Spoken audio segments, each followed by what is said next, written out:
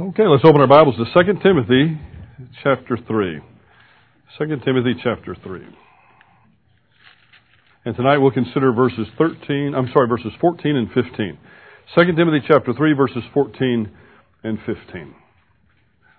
The verses read like this: You, however, continue in the things that you have learned and become convinced of, knowing from whom you have learned them, and that from childhood you have known the sacred writings, which are able to give you the wisdom that leads to salvation through faith, which is in Christ Jesus. Tonight we'll speak of the importance of not only learning the Word, but in living the Word, being convicted that what the Word says is true, convicted enough to actually live it out. I can't help but think of a recent small little text by Os Guinness called Prophetic Untimeliness. It's only about 118 pages, so it's more of a long essay than it is a full treatment of the subject. But Guinness, who certainly has no theological axe to grind in terms of a particular denomination or a particular theological viewpoint for that matter, makes an incredible observation, I think, with regard to churches, both in America and then so much more so even in Europe. But he says that the church in America particularly has become an inch deep and a mile wide. And everyone's very pleased about the mile wide part. We're very happy that Christianity seems to be spreading in that way. But Guinness has noticed and has written so very eloquently on the inch deep part. And what his basic premise is, the church in its rush to be relevant to our culture has actually become irrelevant to our culture because we've left something so very important behind. I see today, even in our own city, but not just in our city, but in our country as well, churches attempting to compete with the world when it comes to entertainment. I'll tell you, that's going to be pretty difficult to do. The churches are trying to out-entertain the world in order to woo people into the church. And the churches are growing numerically. But I think even their own pastoral staffs would lament that the churches are not growing spiritually as they would want those churches to grow. And an even worse situation is actually out there today, and that is churches competing against other churches. Churches attempting to out-entertain other churches to draw members away from wanting to go to another. And we have that happening even in our own city today. And Guinness points out that the thing that we think will make us relevant, and that is looking like the world, entertaining people like the world, putting the earrings in and the tattoos and the bad videos and all the things that people do, the things that we think are going to make us relevant, actually, the more we do them, the more irrelevant we're really becoming to people. Because the unbeliever out there, the unchurched, is actually a lot more savvy than we give them credit for. There's one thing that Guinness points out that will make us relevant, not only to the world, but to the unchurched. And that one thing is the thing that we tend to leave behind. And that is the timeless truth of the Word of God. And really, when you get to the end of the 118 pages, he could have said that on the first page, but he does so eloquently through the 118 pages, that's what we've got to go back to. We've got to go back to preaching the timeless truth of the Word of God from our pulpits. And stop trying to out-entertain either other churches or Steven Spielberg, either one. Now, throughout chapter 3, we're almost to the end of chapter 3, but throughout chapter 3, Paul has been warning his young associate in the faith, Timothy, that the task he faces, as Paul is about to depart the scene, is going to be a challenging one. He has the responsibility, Timothy does, to stand for and proclaim the truth in an environment that will not always be so friendly. Not only must he stand firm in the truth, but he's also got to do it the right way. It's one thing to speak the truth, but Paul also says you got to speak the truth in love. And so at the end of chapter 2, beginning of verse 22, Paul says this: Now flee, and he's speaking to Timothy, flee from youthful lusts, pursue righteousness, faith, love, and peace with those who call on the Lord from a pure heart. In verse 23, but refuse foolish and ignorant speculations, knowing that they produce quarrels. And the Lord's servant must not be quarrelsome, but be kind to all. Be kind to all. To all. Able to teach, patient when wronged. I back up to them because it's easy to be kind to some people. Because some people are just kind to you. But Timothy couldn't just be kind to the people that were kind to him. He was commanded to be kind to all of them. And that's not an easy task, and that's what Paul will say in the next chapter. Must not be quarrelsome, be kind to all, able to teach, patient when wronged, with gentleness, correcting those who are in opposition, if perhaps God may grant them repentance leading to a knowledge of the truth. And they may come to their senses and escape the snare of the devil, having been held captive by him to do his will. Now, if we just stop there, I'm sure Timothy is saying, hold on, Paul. First of all, you put me here in this difficult situation. The Ephesians certainly weren't as rowdy as the Corinthians, but they were a little more rowdy than Timothy would like for them to have been.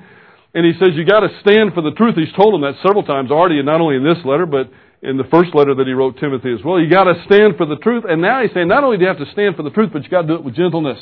And when somebody wrongs you, you got to patiently correct them, because they may come to a repentance. One of my blessed friends up in Dallas is a man that many of you have met before, a man by the name of Elliot Johnson. And Elliot's a great guy for many different reasons, but one is he never minded correcting me when he felt like I was wrong. And all of us need a friend in the ministry that's that way.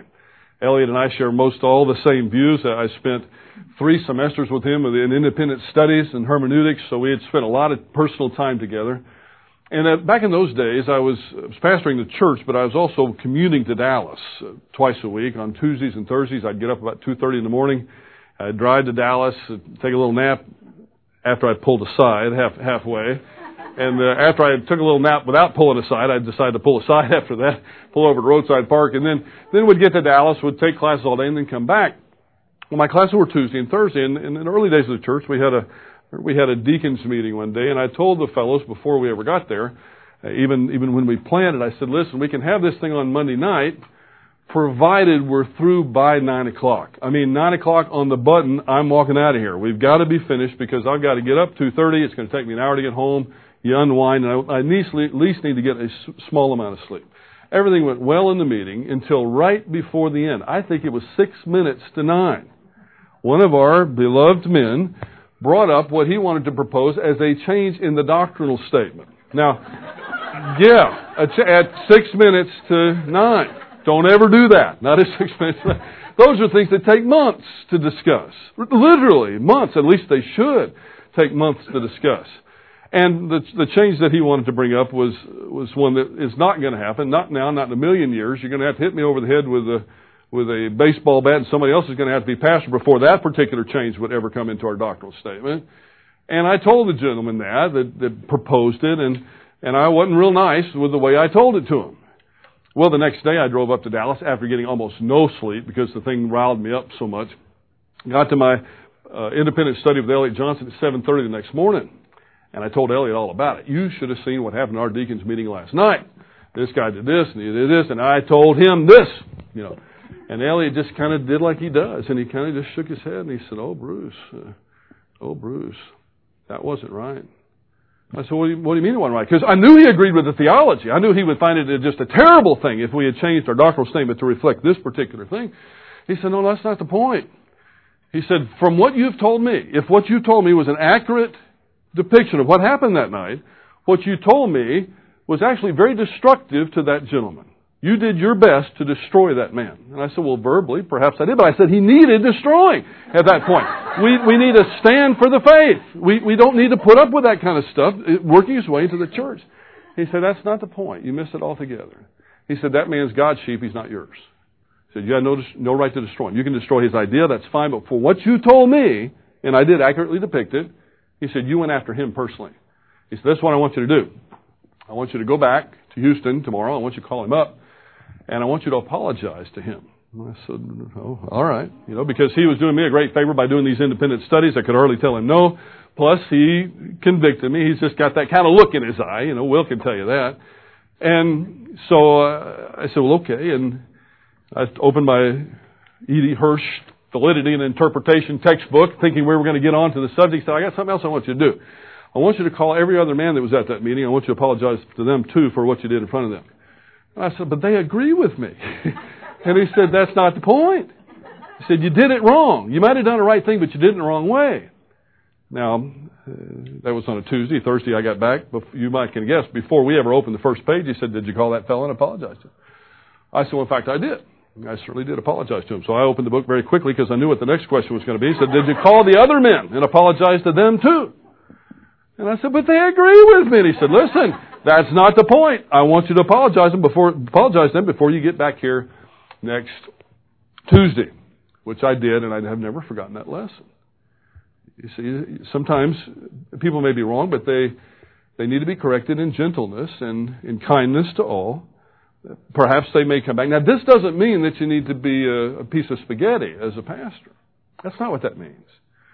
Because sometimes you may have to correct gently and then ask them to leave gently as well. You know, I mean, you can still do that and put them right on out the door if they won't. And that's happened here at our church. It has. Quietly, I hope. I hope you don't even you never knew it happened when it did. But it would, and hopefully I can still run into those people at the market or the Galleria or something, and we won't have to walk on opposite sides of the area because of the way it was handled. At least I hope they were handled in the right way. Nobody's perfect, and sometimes things don't go as they should. But these are lessons that all who are in ministry have to learn. Now, one just plea from one who is in ministry in this particular position, knowing that this is the way that I have to respond to your challenges, at least try to make the challenges nice, okay? Why don't we do that? That would make it so much easier on me to be nice back to you. But you don't have to. But if you don't, you're probably falling within the next 5 verses, and you don't want to do that either. Because Paul then moves on into chapter 3, and he lets Timothy know, listen, I know it's not going to be easy for you.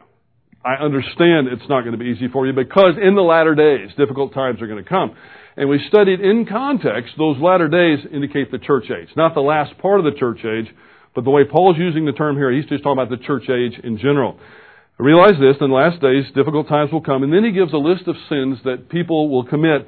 And these sins are being committed by people within the church. These are the very same people that Paul is going to have to gently correct. Men will be lovers of self. You could really stop there because everything else flows from that, doesn't it? Francis Schaeffer said, really all sin flows through the 10th commandment, not to lust.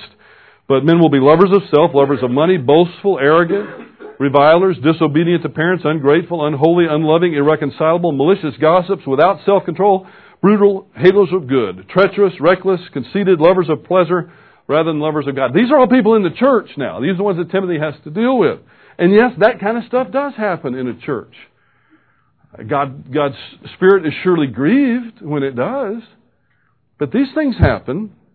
And then the coup de grace, holding to a form of godliness, although they have denied its power, and avoid such men as these. Well, avoid having unnecessary social contact, avoid unnecessary argumentation, but he's still got to deal with them.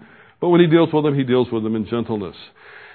Then he speaks of, in verses 6 and following, a subset of this group. And the subset of this group are the false teachers. And the false teachers move in where weakness exists.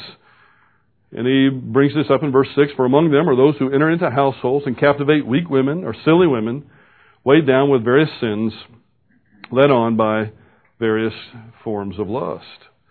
It's not uncommon for those who teach falsehood to go after the women. For while both men and women are vulnerable to false teaching when they walk out of fellowship with God, according to Paul here, and I believe in the gist of his teaching in the New Testament, women are especially at risk. Now, this is no knock against women, but Paul is saying women are especially at risk. You've got to be very careful with this.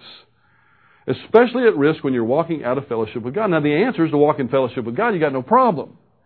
But when you walk out of fellowship with God, both men and women being at risk, women are especially at risk to succumb to false teachers. As is part of the oracle given to Eve at the fall, women will have a tendency, don't throw anything, but women will have a tendency, I saw you, to desire, they'll have a tendency to desire to usurp the leadership of those males who are in a position of authority, whether it be a husband, a pastor, or in this case, Timothy being an authority. This tendency can be softened. It won't be removed completely, but it'll be softened by walking in fellowship with God. And we say theologically that the effects of the fall won't be erased until we're in a resurrection body. But the effects of the fall can be softened when we are in right relationship with Jesus Christ. So whether it's a woman in this desire to dominate the relationship with those who are in authority, which is an oracle of the fall. That's a reality. It's not a prescription, by the way. It's a reality. That can be softened when you're a believer in the Lord Jesus Christ and walking in fellowship with God. The same way that a man's part of the oracle against the man is that he will now, what used to be a total pleasure for him, that being work, will now be burdensome to him. He'll have to work now by the sweat of his brow. But that can be softened by the fall as well. I mean, that can be softened, the effect of the fall can be softened by walking in fellowship with Jesus Christ as well with regard to that. So we all have to be careful, but this passage speaks specifically of our ladies need to be careful to walk in fellowship with God so that you're not carried away by every wind of false teaching. Now, false teachers will eventually be proven to be wrong. Paul says this in this chapter. But in the meantime, they can do great damage. In the meantime. Paul then moves on to the truth. Later on in chapter 3, he moves on to the truth that suffering and persecution is part of the package for those who will faithfully serve God. Timothy suffered. Paul suffered. You and I have suffered. And we'll continue to suffer as believers in the Lord Jesus Christ. It is a false teaching of the highest order to claim, as some do today, that suffering necessarily means that you're sinful. It can mean that, to be sure. Sometimes we're suffering because we've made a series of bad decisions. Sometimes we're suffering because God is disciplining us. When we're out of line, God does discipline us. But suffering doesn't necessarily mean that you've sinned and you're being disciplined. And that's what these Word of the Faith teachers assert today. They say that if you're suffering, it is a result of sin, period. They don't allow for a righteous person suffering. They wouldn't allow for a Kathleen McGregor. They wouldn't allow for Kendall Weeks. They wouldn't allow for Phyllis Brown. They would penetrate into the data there and they would try to find something sinful in their life that had caused that. None of those three that I just mentioned, these lovely servants of the Lord, none of them are perfect by any means. And they would be the first to tell you that. But they're not. Kathleen McGregor doesn't have cancer because she's sinful or because her husband has not been faithful in preaching the Word. This is part of the persecution that Paul says in verse 12. And indeed, all who desire to live godly in Christ Jesus will be persecuted. There will be sufferings. There will be difficulties. And I'm looking around at a room where I look into the eyes of most of you here. I know most of you well enough to know you've got some difficulties. And you've had some difficulties, some stresses, interpersonal relationship problems, financial difficulties. If you have offspring, you've got difficulties, don't you? Because you love them so much, and you want them. And the offspring have difficulties with their parents too, right? Yeah.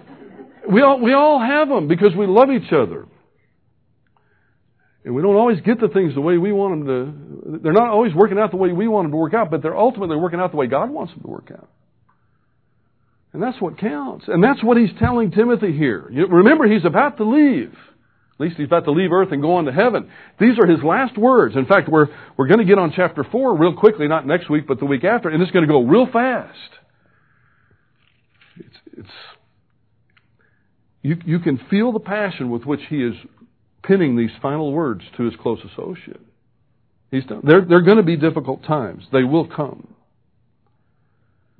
When I talked about the Word of Faith folks a few weeks ago, I quoted them. I quoted them directly. And the reason I did that is because some of the things that they said were so astounding that I really suspected that some of you might think I was making some of it up or using hyperbole when I wasn't. That's why I quoted them, and I quoted them in context. It's some bad theology, and we need to be careful with it. When we get to verse 14, our passage for tonight, Paul again distinguishes between the false teachers, the subset of that larger group that was mentioned in verses 1 through 5, with all those sins that Timothy would have to deal with. But he again makes a distinction between himself and the false teachers, or himself and the false teachers, and also Timothy and the false teachers. He's done that before. Look at verse 9, if your eyes are still on that page of chapter 3. But they will not make further progress, speaking of the false teachers. And then in verse 10, but you follow my teaching, conduct, purpose, faith. So even though they're not going to make progress, you are to do this. And then again in verse 13, our passage from 2 weeks ago, but evil men and impostors will proceed from bad to worse. But you, in verse 14, my Bible reads you, however, but it really could just as easily read, and probably should read, but you. But you, however, continue in the things that you have learned and become convinced of, knowing from whom you have learned them. I want you to remember, because it's been we had a break last week for the 4th of July, so perhaps your thought process has been interrupted. I'm sure it has when it comes to this passage. Paul has just finished telling Timothy, I want you to remember the suffering that I endured. Because Timothy was probably there, or at least close by at Antioch, Iconium, and Lystra. That was his hometown area. I want you to remember those things, Timothy. Then he says, we're all going to have to suffer. And in verse 13, evil men are going to get from bad to worse, but you. In the midst of all this, I want you to continue in the things that you've learned. He's to continue. This word continue is the same Greek word that we had a few weeks ago, maybe 2 weeks ago on Sunday morning. Remember the word minnow? The word abide, to continue, to remain in. That's the word he uses here. You, however, are to minnow. You're to abide in the things that you have learned. And also the things of which you have been convinced.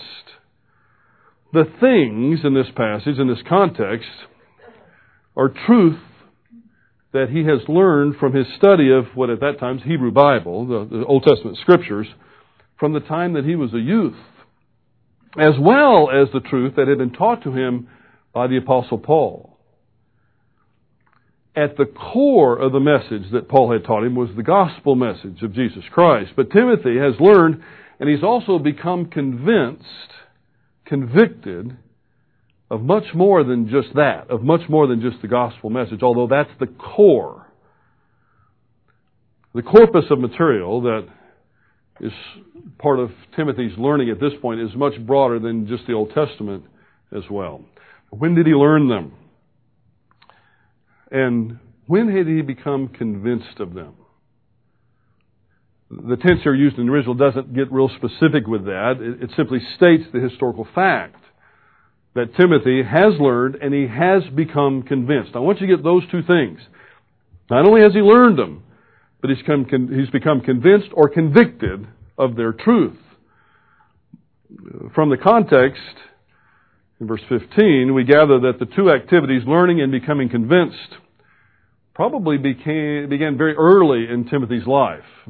Maybe not as a 7 or 8-year-old, but earlier on in his life. It's natural to suppose that they had continued up until the very moment that Paul writes this letter to Timothy. At least that's my understanding. It doesn't look like Timothy has gotten off the right track here. I told you when we started the study of the pastorals, I don't believe that. I don't believe that Timothy was off into sin. I believe that Timothy was a man who needed encouragement to continue on with what he was already doing. I think that fits what we read here much better.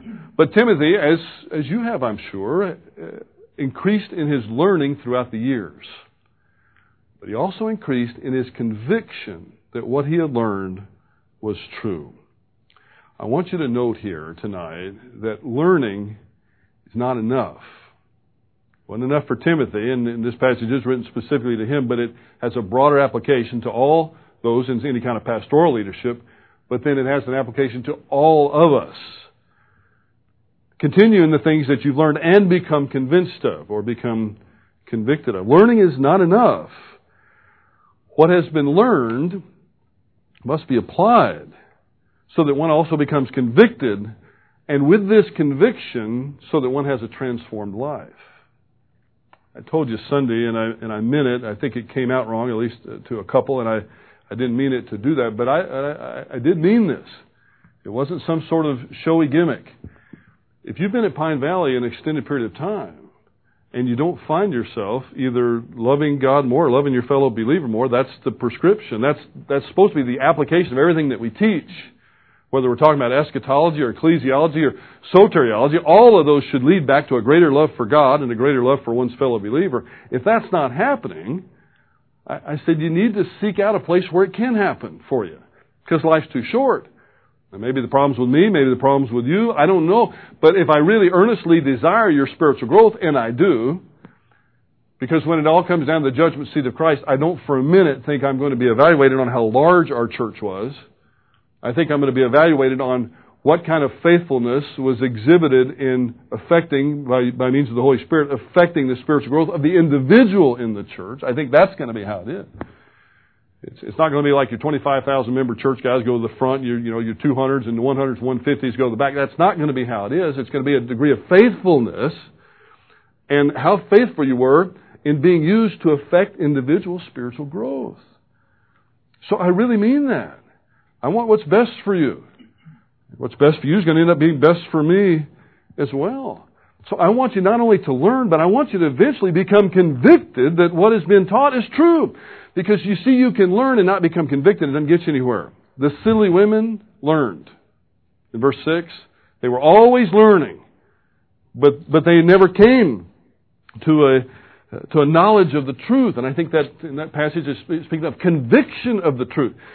You know how you can tell if you really believe what it is you say you believe? You know how you can tell? Do you live it? And if you don't live it, you don't have to answer to me, and you don't have to answer to your husband or your wife or your mom or dad or your kids or anybody. It's between you and the Lord. But if you're learning it, not living it, the Lord has every reason to ask you, in one way or the other, do you really believe what it is that I've told you? Here's one. The Lord has told us that after we leave this body, we're going to be absent from this body. We'll be face to face with the Lord, a place of no more sorrow, no more pain, no more tears, no more death. The old things have passed away. Now, how does that affect the way you live each and every day? How does it affect the way that you feel about it when your kids are on the freeway, on the road from here to Austin or somewhere else? Is that a reality to you? Or is it just something that we say to make ourselves feel better at the moment? When you have a loved one that's facing the last few years of her life or his life, is that a reality to you? Or is it just something that we say? Sooner or later, it better become a reality. Because it's going to happen to all of us in one way or another. The Lord said that nothing's going to get to you that hasn't passed through His fingers first. That's a reality from the Scriptures. We see that all through the book of Job. Now, do you live that out? Or do you get angry with God when something doesn't go your way? Or do you perhaps do like Rabbi Kushner did in his work, Why Do Bad Things Happen to Good People? Start speculating that perhaps God isn't powerful. He loves us, but He's not powerful enough to stop it. Do you live your theology? You know what? If you don't, you need to change your theology. Something's not right. There's a disconnect there somewhere. If you're not able to live what it is you say you believe, Paul would at least say, I wonder if you really believe it. It's a danger for all of us. I want to get personal now. It's okay. I won't ask for any convicting show of hands, but I do want to be personal right now. If you think I'm talking to you, I am. Okay, so I'm going to look all around the room, but I am talking to you. I'll try to, yeah. Don't you love that? But it's a danger for all of us who have grown up valuing the teaching and the learning of the Word of God to get sloppy on this point. We can learn until the cows come home. But if we're never convicted of the truth to the point where we live it, it will do us little good. That's the point that James is making in his epistle, I believe. We must know the truth, James tells us, and then we must do the truth. It's part of a package deal. The truth must lead to positive change or something is not right. It's nice to have theological discussion. I love theological discussion. But it's even better to live out our theology. Now, Paul's going to state two reasons why Timothy must continue in the things that he learned and of which he's become convicted. First, in the last part of verse 14, knowing from where you've learned them, the trustworthy character of those who had instructed Timothy in these doctrines. And second, the value of the sacred writings on which these doctrines are based in verse 15. In reality, these two are really one, if you get right down to it. For the testimony of human beings really matters little apart from the Word of God. Nevertheless, it pleased God that by means of faithful human servants, to convey to Timothy the message of the Word. Now the first reason, though, we'll break them down, even though they do synthesize, I think, into one. The first reason is expressed in these words, knowing from whom you've learned them. Now, Paul is talking about Timothy's early life and where he learned this theology, this doctrine, this biblical truth in the first place. Well, Timothy had some good teachers. Not to mention Paul, who had taken him from the time he was probably a late teen or early 20s on through this period of time, probably a couple decades by now. But he went back even further to his grandmother Lois and his mother Eunice. We saw that back in chapter 1, verse 5. These women who had instructed Timothy in his youth in the sacred writings and who had been instruments in God's molding of Timothy. They got him to a position where he was ready for the Apostle Paul. Oh, would that we had more mothers that when their children are young, realized the importance of sitting down with them on a regular basis and leading them spiritually. Timothy had that, not only from his mother, but from his grandmother as well. And I think if you go back through the history of the church, and those who have been used by the Spirit to accomplish incredible things for God, you'll see that happens a lot. You read of a Susanna Wesley and the foundation that he gave the boys, John and Chucky, and the Charles, and the incredible ministry that those two had because of the faithfulness of a mother or a grandmother. You know, you may be in a position where you can't compete with buying the presents that maybe somebody else could buy your grandkids. But I'll tell you what, you can give them something. That grandchild of yours that you get to sit with or you get to take down to the Tasty Freeze or the yogurt place and spoil their dinner and all that. But while you're on the way there and on the way back, you could give them a gift that is foundational for the rest of their life here and then on into eternity. And that's the early teaching in the Word of God. Moms too. And this passage alludes to both Eunice and the grandmother. It's clear that Paul, Lois, and Eunice, and any others who nurture Timothy, are not viewed as independent authorities here, apart from the Word of God, but secondary sources. Secondary sources of knowledge and instruction. But they're secondary sources because they had accepted and they had learned and been convicted of the truth of the Scripture first. So moms, grandmoms, before you're going to be able to help those grandkids, to help those kids, and this applies to dads too, but in this particular case, it was his mother and his grandmother. His father was apparently an unbeliever, Timothy's father. So it can happen that way as well, but you've got to be convicted of the truth of what you're telling them. Because you think you can fool kids. Not for long. You can fool them for just a little while, and then when they start thinking for themselves, and I don't know when that happens, but it's pretty soon, a lot sooner than we think, they're going to see right through you. You're going to tell them you ought not to cheat on that test in school. How dare you cheat on that test at school? And then you sit and brag to your wife over dinner of how you cheated on your income tax.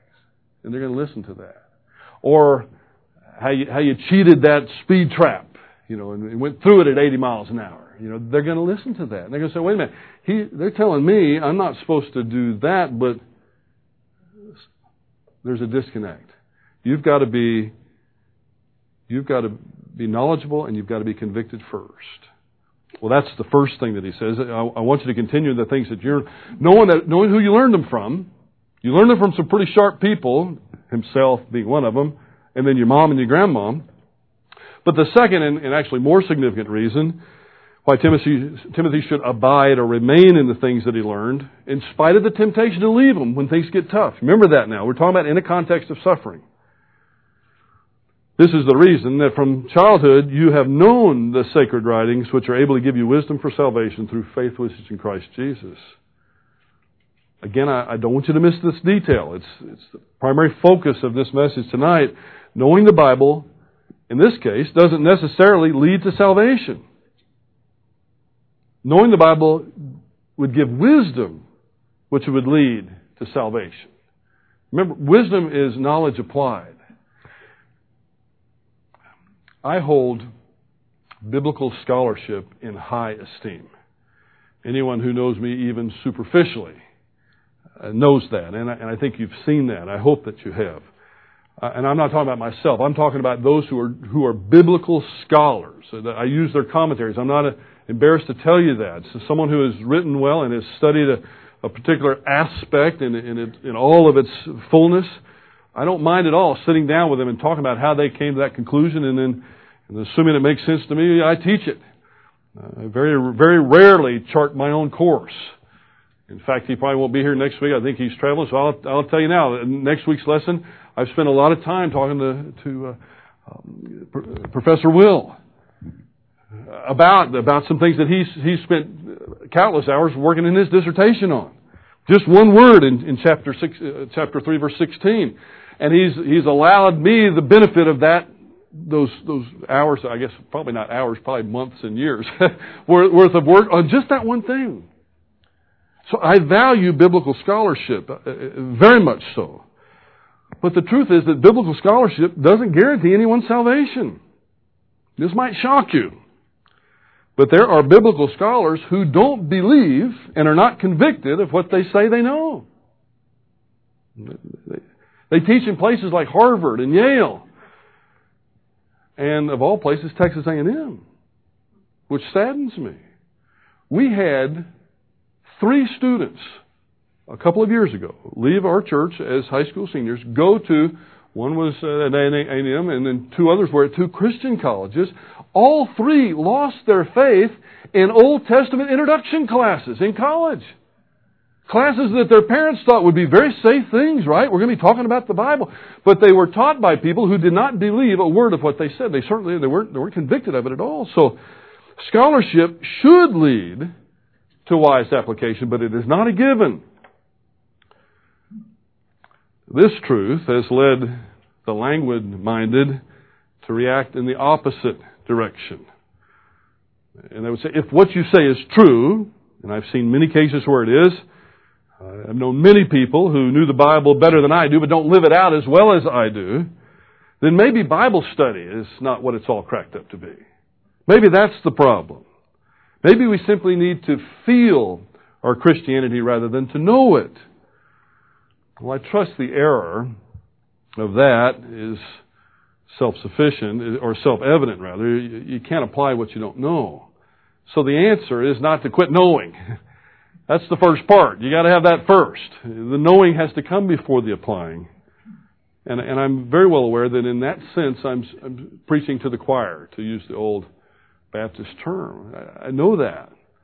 But I also have told you earlier tonight there's a danger in what we do.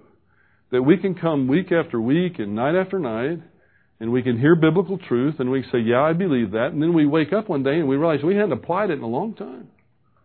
Well, we might apply it on Sunday morning, on Wednesday night, or on Sunday night, but you go to work on Monday morning, and then it all stays back at the house in our notebooks. Neatly there. I got it all worked out right there. But that knowledge needs to come with you. The conviction needs to come with you to work on Monday morning. There is little wise application from ignorance. Well, let me close this up now. God has graciously disclosed Himself to us. And that is a gracious act on His part. It is a sin of enormous proportion to have His Word available, and then because of laziness or simple disinterest, to leave it unlearned. God-honoring living comes from a thorough knowledge of the Word of God, rightly and wisely applied to our moment-by-moment experience. You can live your life by accident, or you can live it by intent. And I choose to live mine by intent. And I would encourage you to do the same.